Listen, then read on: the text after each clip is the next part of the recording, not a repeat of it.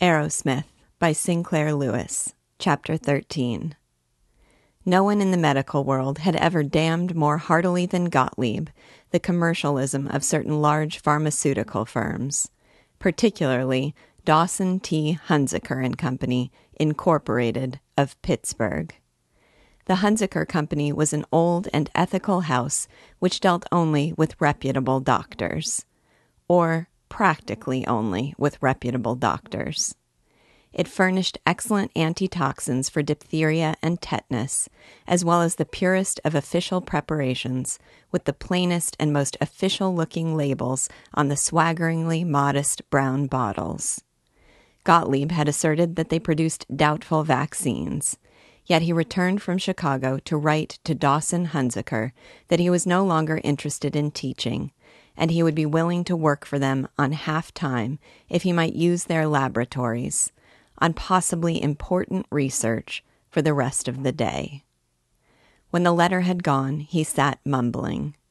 He was certainly not altogether sane. Education, biggest gymnasium in the world, incapable of responsibility. Teaching I can do no more. But Hunziker will laugh at me. I have told the truth about him, and I shall have to... Dear God, what shall I do? Into this still frenzy, while his frightened daughters peered at him from doorways, hope glided. The telephone rang. He did not answer it. On the third irascible burring, he took up the receiver and grumbled, Yes, what is it? A twanging, nonchalant voice. This M.C. Gottlieb? This is Dr. Gottlieb. Well, I guess you're the party. Hole a wire. Long distance wants ya. Then, Professor Gottlieb, this is Dawson Hunziker speaking, from Pittsburgh. My dear fellow, we should be delighted to have you join our staff. But I believe you have criticized the pharmaceutical houses. Oh, we read the newspaper clippings very efficiently. But we feel that when you come to us and understand the spirit of the old firm better, you'll be enthusiastic. I hope, by the way, I'm not interrupting something. Thus, over certain hundreds of miles, from the gold and blue drawing room of his Sewickley home, Hunziker spoke to Max Gottlieb, sitting in his patched easy chair, and Gottlieb grated with a forlorn effort at dignity. No, it is all right. Well, we shall be glad to offer you $5,000 a year for a starter, and we shan't worry about the half-time arrangement. We'll give you all the space and technicians and material you need, and you just go ahead and ignore us and work out whatever seems important to you. Our only request is that if you do find any serums which are of real value to the world, we shall have the privilege of manufacturing them. And if we lose money on them, it doesn't matter. We like to make money, if we can do it honestly, but our chief purpose is to serve mankind. Of course, if the serums pay, we shall be only too delighted to give you a generous commission. Now, about practical details. Part 2. Gottlieb, the placidly virulent hater of religious rites, had a religious-seeming custom. Often he knelt by his bed and let his mind run free. It was very much like prayer, though certainly there was no formal invocation, no consciousness of a supreme being, other than Max Gottlieb. This night, as he knelt, with the wrinkles softening his drawn face, he meditated. I was asinine that I should ever scold the commercialists. This salesman fellow, he has his feet on the ground. How much more authentic the worst counter-jumper than frightened professors. Fine Dieners. Freedom. No teaching of imbeciles. Du Heiliger. But he had no contract with Dawson Hunziker.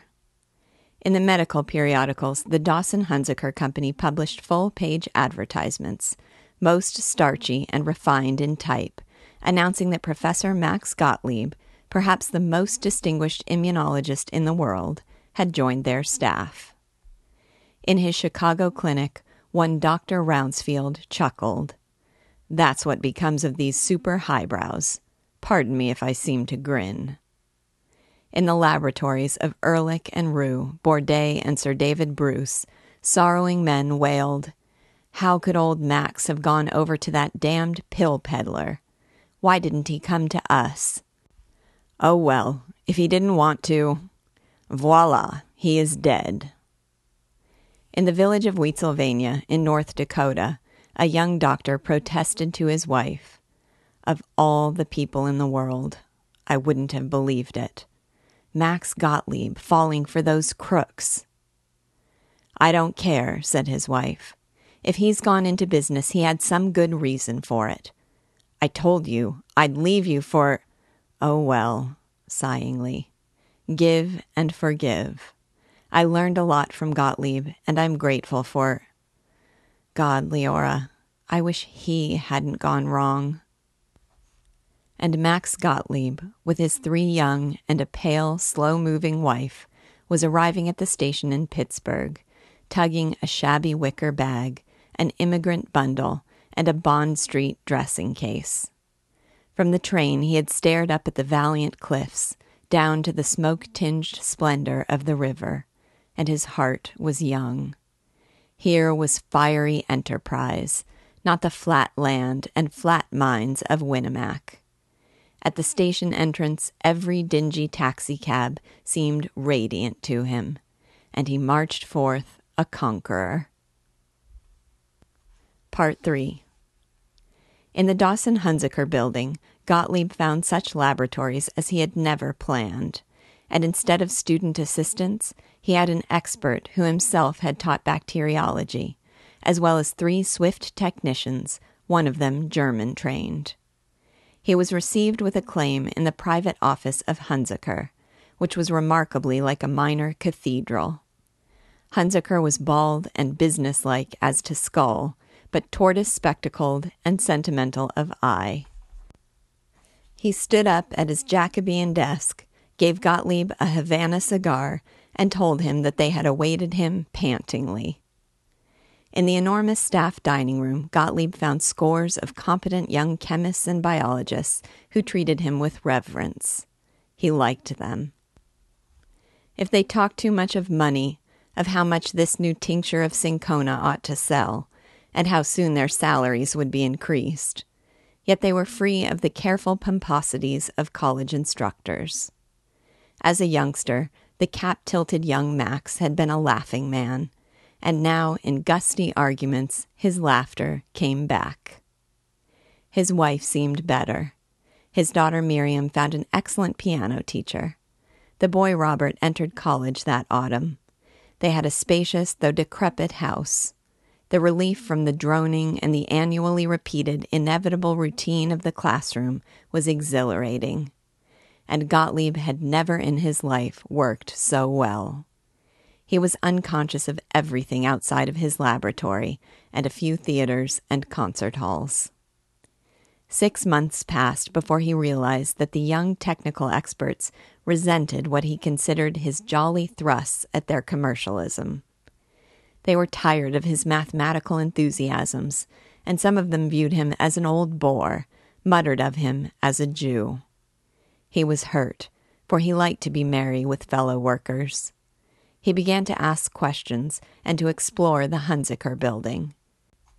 He had seen nothing of it save his laboratory, a corridor or 2, the dining room, and Hunziker's office. However abstracted and impractical, Gottlieb would have made an excellent Sherlock Holmes. If anybody who would have made an excellent Sherlock Holmes would have been willing to be a detective. His mind burned through appearances to actuality. He discovered now that the Dawson-Hunziker Company was quite all he had asserted in earlier days. They did make excellent antitoxins and ethical preparations, but they were also producing a new cancer remedy manufactured from the orchid, pontifically recommended and possessing all the value of mud. And to various billboard advertising beauty companies, they sold millions of bottles of a complexion cream guaranteed to turn a Canadian Indian guide as lily fair as the angels. This treasure cost 6 cents a bottle to make and $1 over the counter, and the name of Dawson Hunziker was never connected with it. It was at this time that Gottlieb succeeded in his masterwork after 20 years of seeking.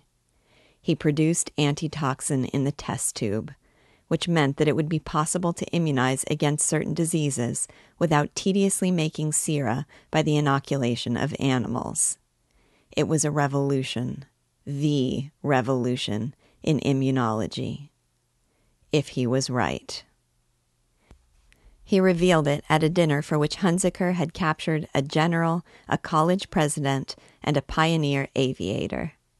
It was an expansive dinner with admirable hock, the first decent German wine Gottlieb had drunk in years. He twirled the slender green glass affectionately. He came out of his dreams and became excited, gay, demanding. They applauded him, and for an hour he was a great scientist. Of them all, Hunziker was most generous in his praise.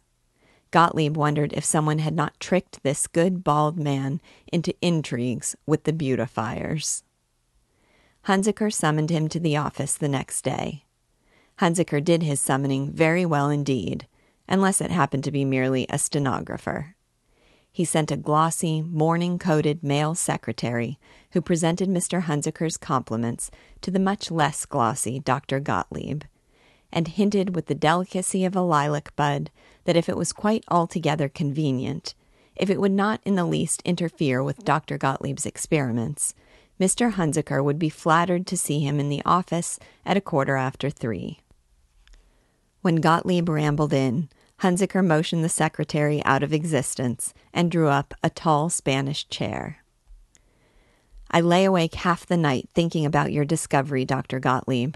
I've been talking to the technical director and sales manager, and we feel it's the time to strike.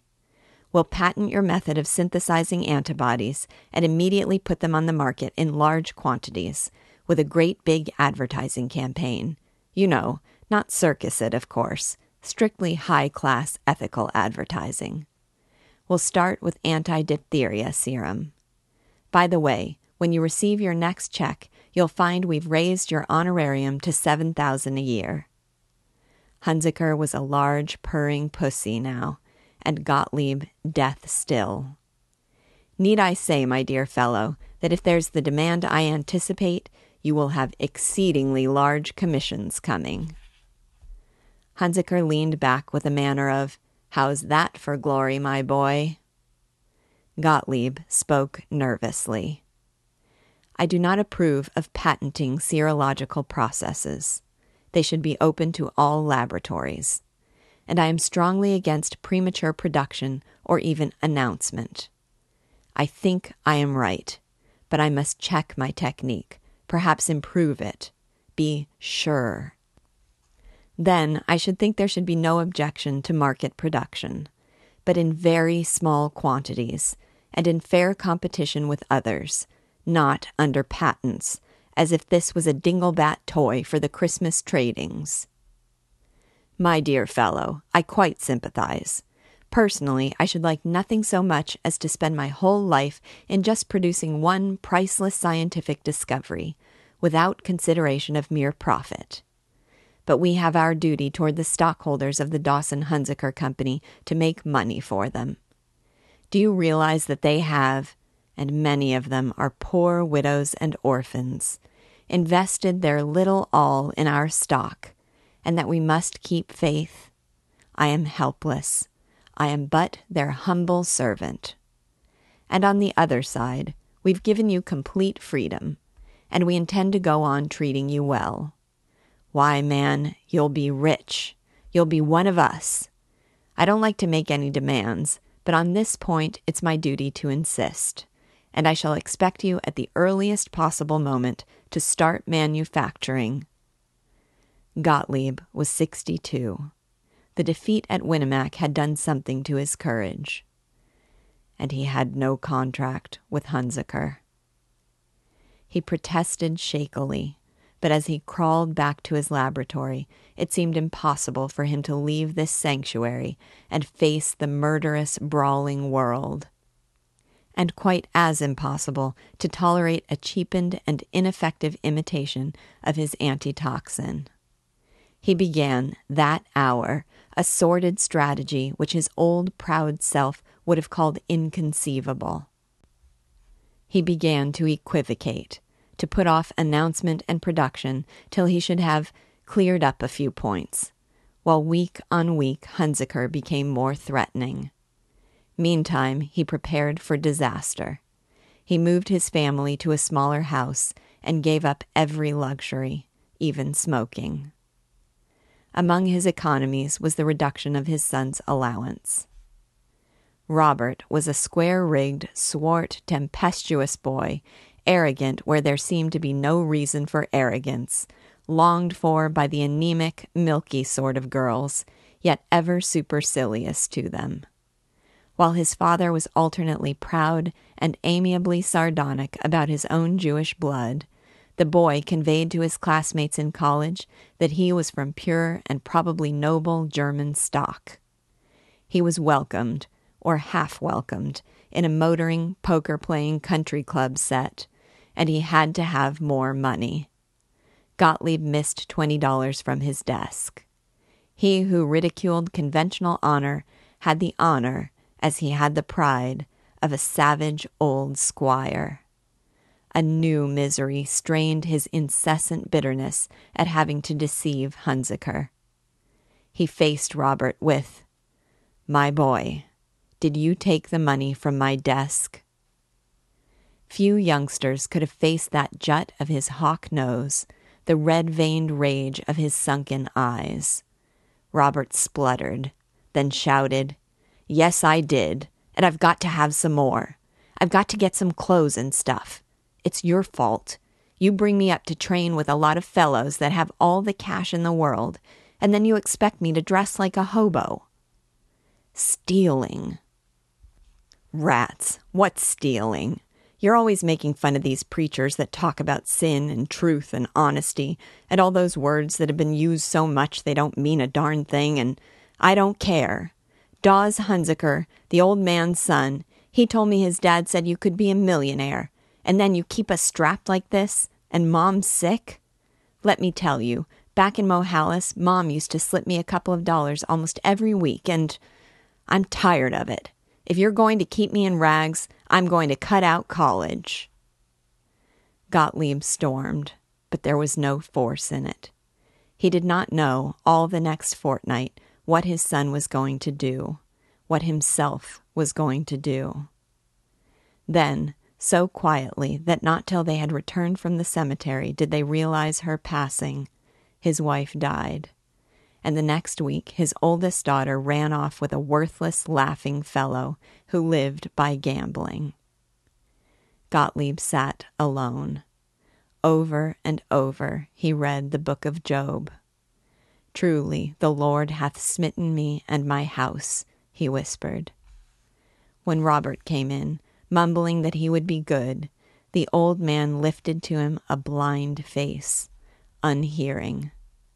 But as he repeated the fables of his fathers, it did not occur to him to believe them, or to stoop in fear before their God of wrath, or to gain ease by permitting Hunziker to defile his discovery. He arose, in time, and went silently to his laboratory. His experiments were as careful as ever, and his assistants saw no change save that he did not lunch in Hull.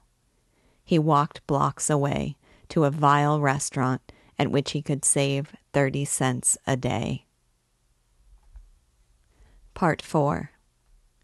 Out of the dimness which obscured the people about him, Miriam emerged. She was 18, the youngest of his brood, squat and in no way comely save for her tender mouth. She had always been proud of her father, understanding the mysterious and unreasoning compulsions of his science, but she had been in awe till now, when he walked heavily and spoke rarely. She dropped her piano lessons, discharged the maid, studied the cookbook, and prepared for him the fat, crisp dishes that he loved. Her regret was that she had never learned German, for he dropped now and then into the speech of his boyhood. He eyed her, and at length, "So, one is with me. Could you endure the poverty if I went away to teach chemistry in a high school?" "Yes, of course. Maybe I could play the piano in a movie theater." He might not have done it without her loyalty. But when Dawson Hunziker next paraded into the laboratory, demanding, "Now look here, we've fussed long enough. We gotta put your stuff on the market." Then Gottlieb answered, "No. If you wait till I have done all I can, maybe 1 year, probably 3, you shall have it. But not till I am sure. No." Hunziker went off huffily, and Gottlieb prepared for sentence. Then the card of Dr. A. DeWitt Tubbs, director of the McGurk Institute of Biology of New York, was brought to him. Gottlieb knew of Tubbs. He had never visited McGurk, but he considered it, next to Rockefeller and McCormick, the soundest and freest organization for pure scientific research in the country. And if he had pictured a heavenly laboratory in which good scientists might spend eternity in happy and thoroughly impractical research, he would have devised it in the likeness of McGurk. He was mildly pleased that its director should have called on him. Dr. A. DeWitt Tubbs was tremendously whiskered on all visible spots save his nose and temples and the palms of his hands, short but passionately whiskered, like a Scotch terrier. Yet they were not comic whiskers. They were the whiskers of dignity, and his eyes were serious, his step an earnest trot, his voice a piping solemnity. "Dr. Gottlieb, this is a great pleasure. I have heard your papers at the Academy of Sciences, but, to my own loss, I have hitherto failed to have an introduction to you." Gottlieb tried not to sound embarrassed. Tubbs looked at the assistants like a plotter in a political play and hinted, "May we have a talk?" Gottlieb led him to his office, overlooking a vast bustle of side tracks, of curving rails and brown freight cars, and Tubbs urged, "It has come to our attention by a curious chance that you are on the eve of your most significant discovery. We all wondered, when you left academic work, at your decision to enter the commercial field. We wish that you had cared to come to us." "You would have taken me in? I needn't at all have come here?" "Naturally. Now, from what we hear, you are not giving your attention to the commercial side of things, and that tempts us to wonder whether you could be persuaded to join us at McGurk. So I just sprang on a train and ran down here. We should be delighted to have you become a member of the Institute and chief of the Department of Bacteriology and Immunology. Mr. McGurk and I desire nothing but the advancement of science. You would, of course, have absolute freedom as to what researches you thought it best to pursue, and I think we could provide as good assistance and material as would be obtainable anywhere in the world. In regard to salary, permit me to be businesslike and perhaps blunt, as my train leaves in 1 hour. I don't suppose we could equal the doubtless large emolument which the Hunziker people are able to pay you, but we can go to $10,000 a year." "Oh, my God, do not talk of the money. I shall be with you in New York 1 week from today. You see," said Gottlieb, "I have no contract here." Chapter 14. All afternoon they drove in the flapping buggy across the long undulations of the prairie. To their wandering there was no barrier, neither lake nor mountain nor factory-bristling city, and the breeze about them was flowing sunshine. Martin cried to Leora, "I feel as if all the zenith dust and hospital lint were washed out of my lungs. Dakota, real man's country, frontier, opportunity, America." From the thick swale the young prairie chickens rose. As he watched them sweep across the wheat, his sun-dropped spirit was part of the great land, and he was almost freed of the impatience with which he had started out from Wheatsylvania. If you're going driving, don't forget that supper is 6 o'clock sharp, Mrs. Tozer had said, smiling to sugarcoat it. On Main Street, Mr. Tozer waved to them and shouted, "Be back by 6, supper at 6 o'clock sharp." Bert Tozer ran out from the bank like a country schoolmaster skipping from a one-room schoolhouse and cackled, "Say, you folks better not forget to be back at 6 o'clock for supper, or the old man'll have a fit.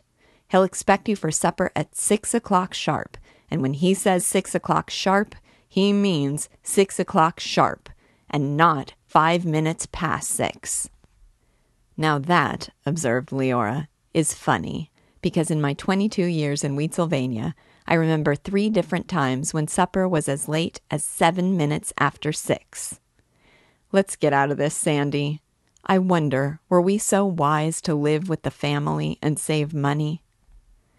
Before they had escaped from the not very extensive limits of Wheatsylvania, they passed Ada Quist, the future Mrs. Bert Tozer, and through the lazy air they heard her voice slashing, "Better be home by 6. Martin would be heroic. "We'll by golly get back when we're by golly good and ready," he said to Leora. But on them both was the cumulative dread of the fussing voices. Beyond every breezy prospect was the order, "Be back at 6 sharp." And they whipped up to arrive at 11 minutes to 6, as Mr. Tozer was returning from the creamery, full 30 seconds later than usual. "Glad to see you among us," he said. "Hustle now and get that horse in the livery stable. Supper's at 6 sharp." Martin survived it sufficiently to sound domestic when he announced at the supper table, "We had a bully drive. I'm going to like it here. Well, I've loafed for a day and a half, and now I've got to get busy. First thing is, I must find a location for my office. What is there vacant, Father Tozer?" Mrs. Tozer said brightly, "Oh, I have such a nice idea, Martin. Why can't we fix up an office for you out in the barn? It'd be so handy to the house for you to get to meals on time. And you could keep an eye on the house if the girl was out and Ori and I went out visiting or to the embroidery circle." "In the barn?" "Why, yes, in the old harness room. It's partly sealed, and we could put in some nice tar paper or even beaver board." "Mother Tozer, what the dickens do you think I'm planning to do? I'm not a hired man in a livery stable, or a kid looking for a place to put his bird's eggs. I was thinking of opening an office as a physician." Bert made it all easy. "Yeah, but you aren't much of a physician yet. You're just getting your toes in." "I'm one hell of a good physician.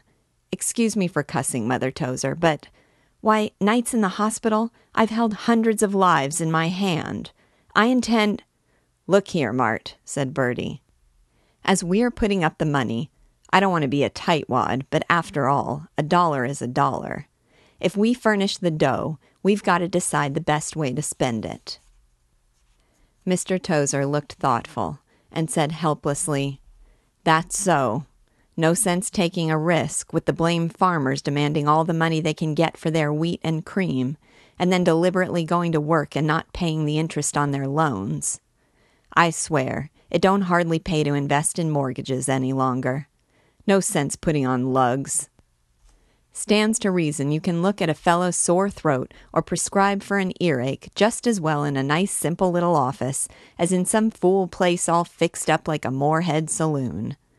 Mother will see you have a comfortable corner in the barn." Leora intruded. "Look here, Papa. I want you to lend us $1,000 outright, to use as we see fit." The sensation was immense. "We'll pay you 6%. No, we won't. We'll pay you 5. That's enough." "And mortgages bringing 6, 7, and 8, Bert quavered. "5's enough. And we want our own say, absolute, as to how we use it, to fit up an office or anything else." Mr. Tozer began. "That's a foolish way to—" Bert took it away from him. "Ori, you're crazy. I suppose we'll have to lend you some money, but you'll blame well come to us for it from time to time, and you'll blame well take our advice." Leora rose. "Either you do what I say, just exactly what I say, or Mart and I take the first train and go back to Zenith, and I mean it. Plenty of places open for him there, with a big salary, so he won't have to be dependent on anybody." There was much conversation, most of which sounded like all the rest of it. Once Leora started for the stairs to go up and pack. Once Martin and she stood waving their napkins as they shook their fists, the general composition remarkably like the Laocoon. Leora won. They settled down to the most solacing fussing. "Did you bring your trunk up from the depot?" asked Mr. Tozer. "No sense leaving it there, paying 2 bits a day storage," fumed Bert. "I got it up this morning," said Martin. "Oh, yes, Martin had it brought up this morning," agreed Mrs. Tozer. "You had it brought? Didn't you bring it up yourself?" agonized Mr. Tozer. "No, I had the fellow that runs the lumber yard haul it up for me," said Martin. "Well, gosh almighty, you could just as well have put it in a wheelbarrow and brought it up yourself and saved a quarter," said Bert. "But a doctor has to keep his dignity," said Leora. "Dignity rats! Blame sight more dignified to be seen shoving a wheelbarrow than smoking them dirty cigarettes all the time." "Well, anyway, where'd you put it?" asked Mr. Tozer. "It's up in our room," said Martin. "Where'd you think we better put it when it's unpacked? The attic is awful full," Mr. Tozer submitted to Mrs. Tozer. "Oh, I think Martin could get it in there." "Why couldn't he put it in the barn?" "Oh, not a nice new trunk like that." "What's the matter with the barn?" said Bert. "It's all nice and dry. Seems a shame to waste all that good space in the barn, now that you've gone and decided he mustn't have his dear little office there." "Bertie," from Leora, "I know what we'll do. You seem to have the barn on your brain. You move your old bank there, and Martin'll take the bank building for his office." "That's entirely different. Now there's no sense you two showing off and trying to be smart," protested Mr. Tozer. "Do you ever hear your mother and I scrapping and fussing like that? When do you think you'll have your trunk unpacked, Mart?" Mr. Tozer could consider barns, and he could consider trunks, but his was not a brain to grasp 2 such complicated matters at the same time. "I can get it unpacked tonight, if it makes any difference." "Well, I don't suppose it really makes any special difference, but when you start to do a thing—" "Oh, what difference does it make whether if he's going to look for an office, instead of moving right into the barn, he can't take a month of Sundays getting unpacked and— Oh, good Lord, I'll get it done tonight. And I think we can get it in the attic. I tell you, it's jam full already. We'll go take a look at it after supper. Well now, I tell you, when I tried to get that duck boat in—" Martin probably did not scream, but he heard himself screaming. The free and virile land was leagues away and for years forgotten. Part 2. To find an office took a fortnight of diplomacy and of discussion brightening 3 meals a day, every day. Not that office finding was the only thing the Tozers mentioned. They went thoroughly into every moment of Martin's day. They commented on his digestion, his mail, his walks, his shoes that needed cobbling, and whether he had yet taken them to the farmer-trapper cobbler. Mr. Tozer had from the first known the perfect office. The Norblums lived above their general store, and Mr. Tozer knew that the Norblums were thinking of moving. There was indeed nothing that was happening or likely to happen in Wheatsylvania which Mr. Tozer did not know and explain.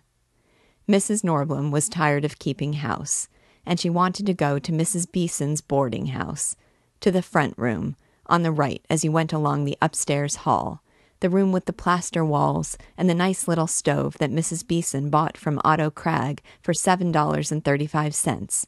No, 7 1/4 it was. They called on the Norblums, and Mr. Tozer hinted that it might be nice for the doctor to locate over the store if the Norblums were thinking of making any change. The Norblums stared at each other with long, bleached, cautious Scandinavian stares, and grumbled that they didn't know. Of course, it was the finest location in town. Mr. Norblum admitted that if, against all probability, they ever considered moving, they would probably ask $25 a month for the flat, unfurnished. Mr. Tozer came out of the international conference as craftily joyful as any Mr. Secretary Tozer or Lord Tozer in Washington or London. Fine, we made him commit himself. 25, he says. That means when the time's ripe, we'll offer him 18 and close for $21.75.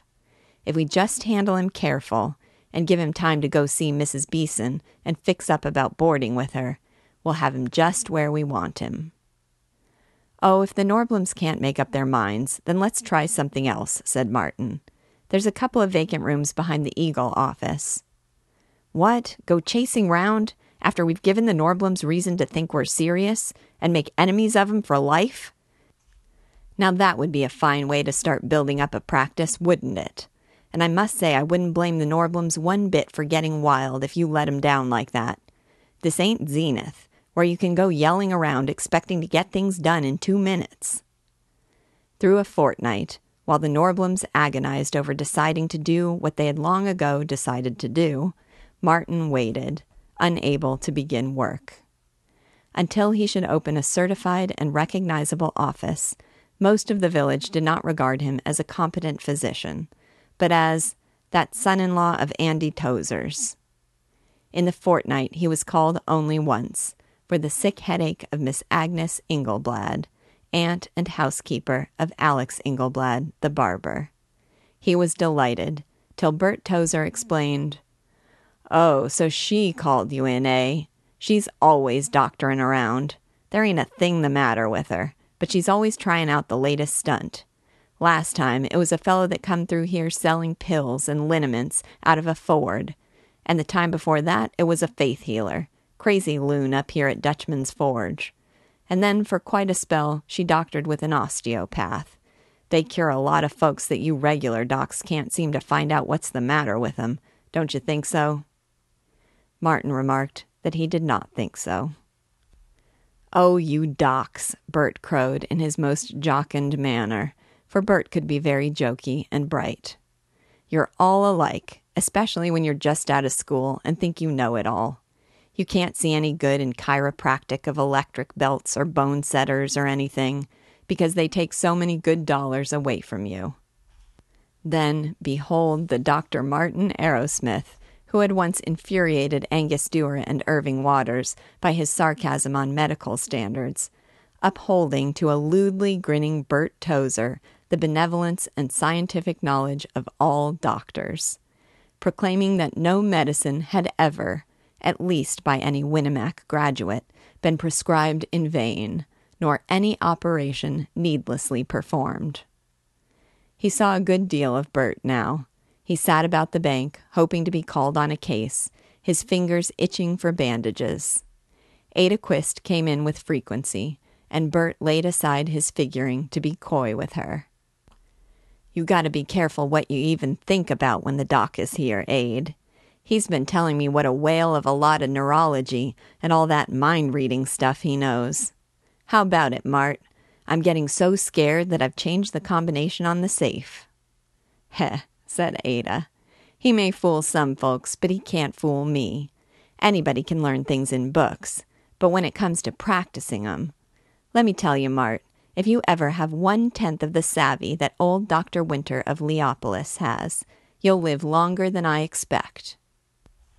Together, they pointed out that for a person who felt his Zenith training had made him so gosh-awful smart that he sticks up his nose at us poor hicks of dirt farmers, Martin's scarf was rather badly tied. All of his own wit and some of Ada's Bert repeated at the supper table. "You oughtn't to ride the boy so hard. Still, that was pretty cute about the necktie. I guess Mart does think he's some punkins," chuckled Mr. Tozer. Leora took Martin aside after supper. "Darlin', can you stand it? We'll have our own house soon as we can. or shall we vamoose? I'm by golly going to stand it. Maybe. Dear, when you hit Birdie, do be careful. They'll hang you. He ambled to the front porch. He determined to view the rooms behind the Eagle office. Without a retreat in which to be safe from Bert, he could not endure another week. He could not wait for the Norblums to make up their minds, though they had become to him dread and eternal figures whose enmity would crush him, prodigious gods shadowing this Wheatsylvania, which was the only perceptible world. He was aware, in the late, sad light, that a man was tramping the plank walk before the house, hesitating and peering at him. The man was one Wise, a Russian Jew known to the village as Wise the Polak. In his shack near the railroad, he sold silver stock and motor factory stock, bought and sold farmlands and horses and muskrat hides. He called out, "That you, Doc?" "Yep." Martin was excited, a patient. "Say, I wish you'd walk down a ways with me. Couple things I'd like to talk to you about. Or say, come on over to my place and sample some new cigars I've got." He emphasized the word cigars. North Dakota was, like Mohalis, theoretically dry. Martin was pleased. He had been sober and industrious so long now.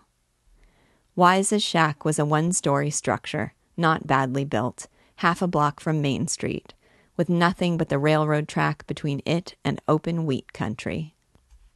It was lined with pine, pleasant-smelling under the stench of old pipe smoke. Wise winked. He was a confidential, untrustworthy wisp of a man, and murmured, "Think you could stand a little jolt of first-class Kentucky bourbon?" "Well, I wouldn't get violent about it."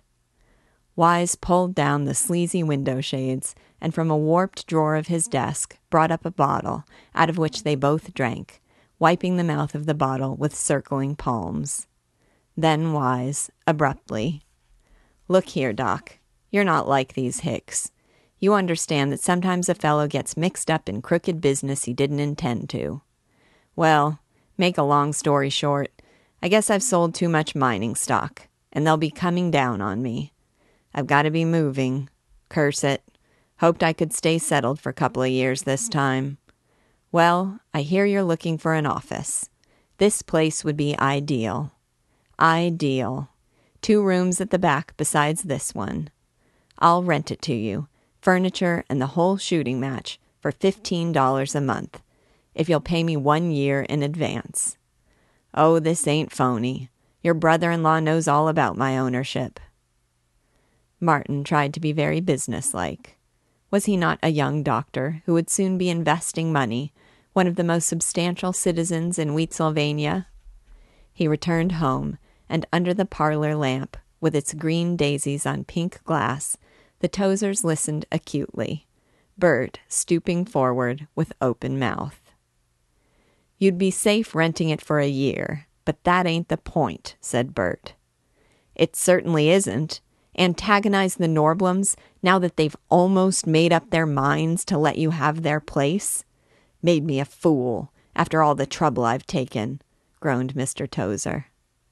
They went over it and over it till almost 10 o'clock, but Martin was resolute, and the next day he rented Wise's shack. For the first time in his life, he had a place utterly his own, his and Leora's.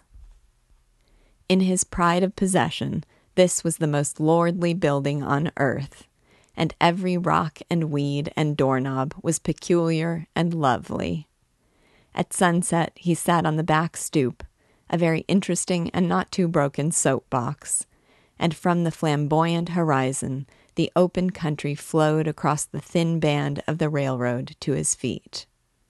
Suddenly, Leora was beside him, her arm round his neck, and he hymned all the glory of their future. "Know what I found in the kitchen here? A dandy old auger, hardly rusty a bit, and I can take a box and make a test tube rack of my own."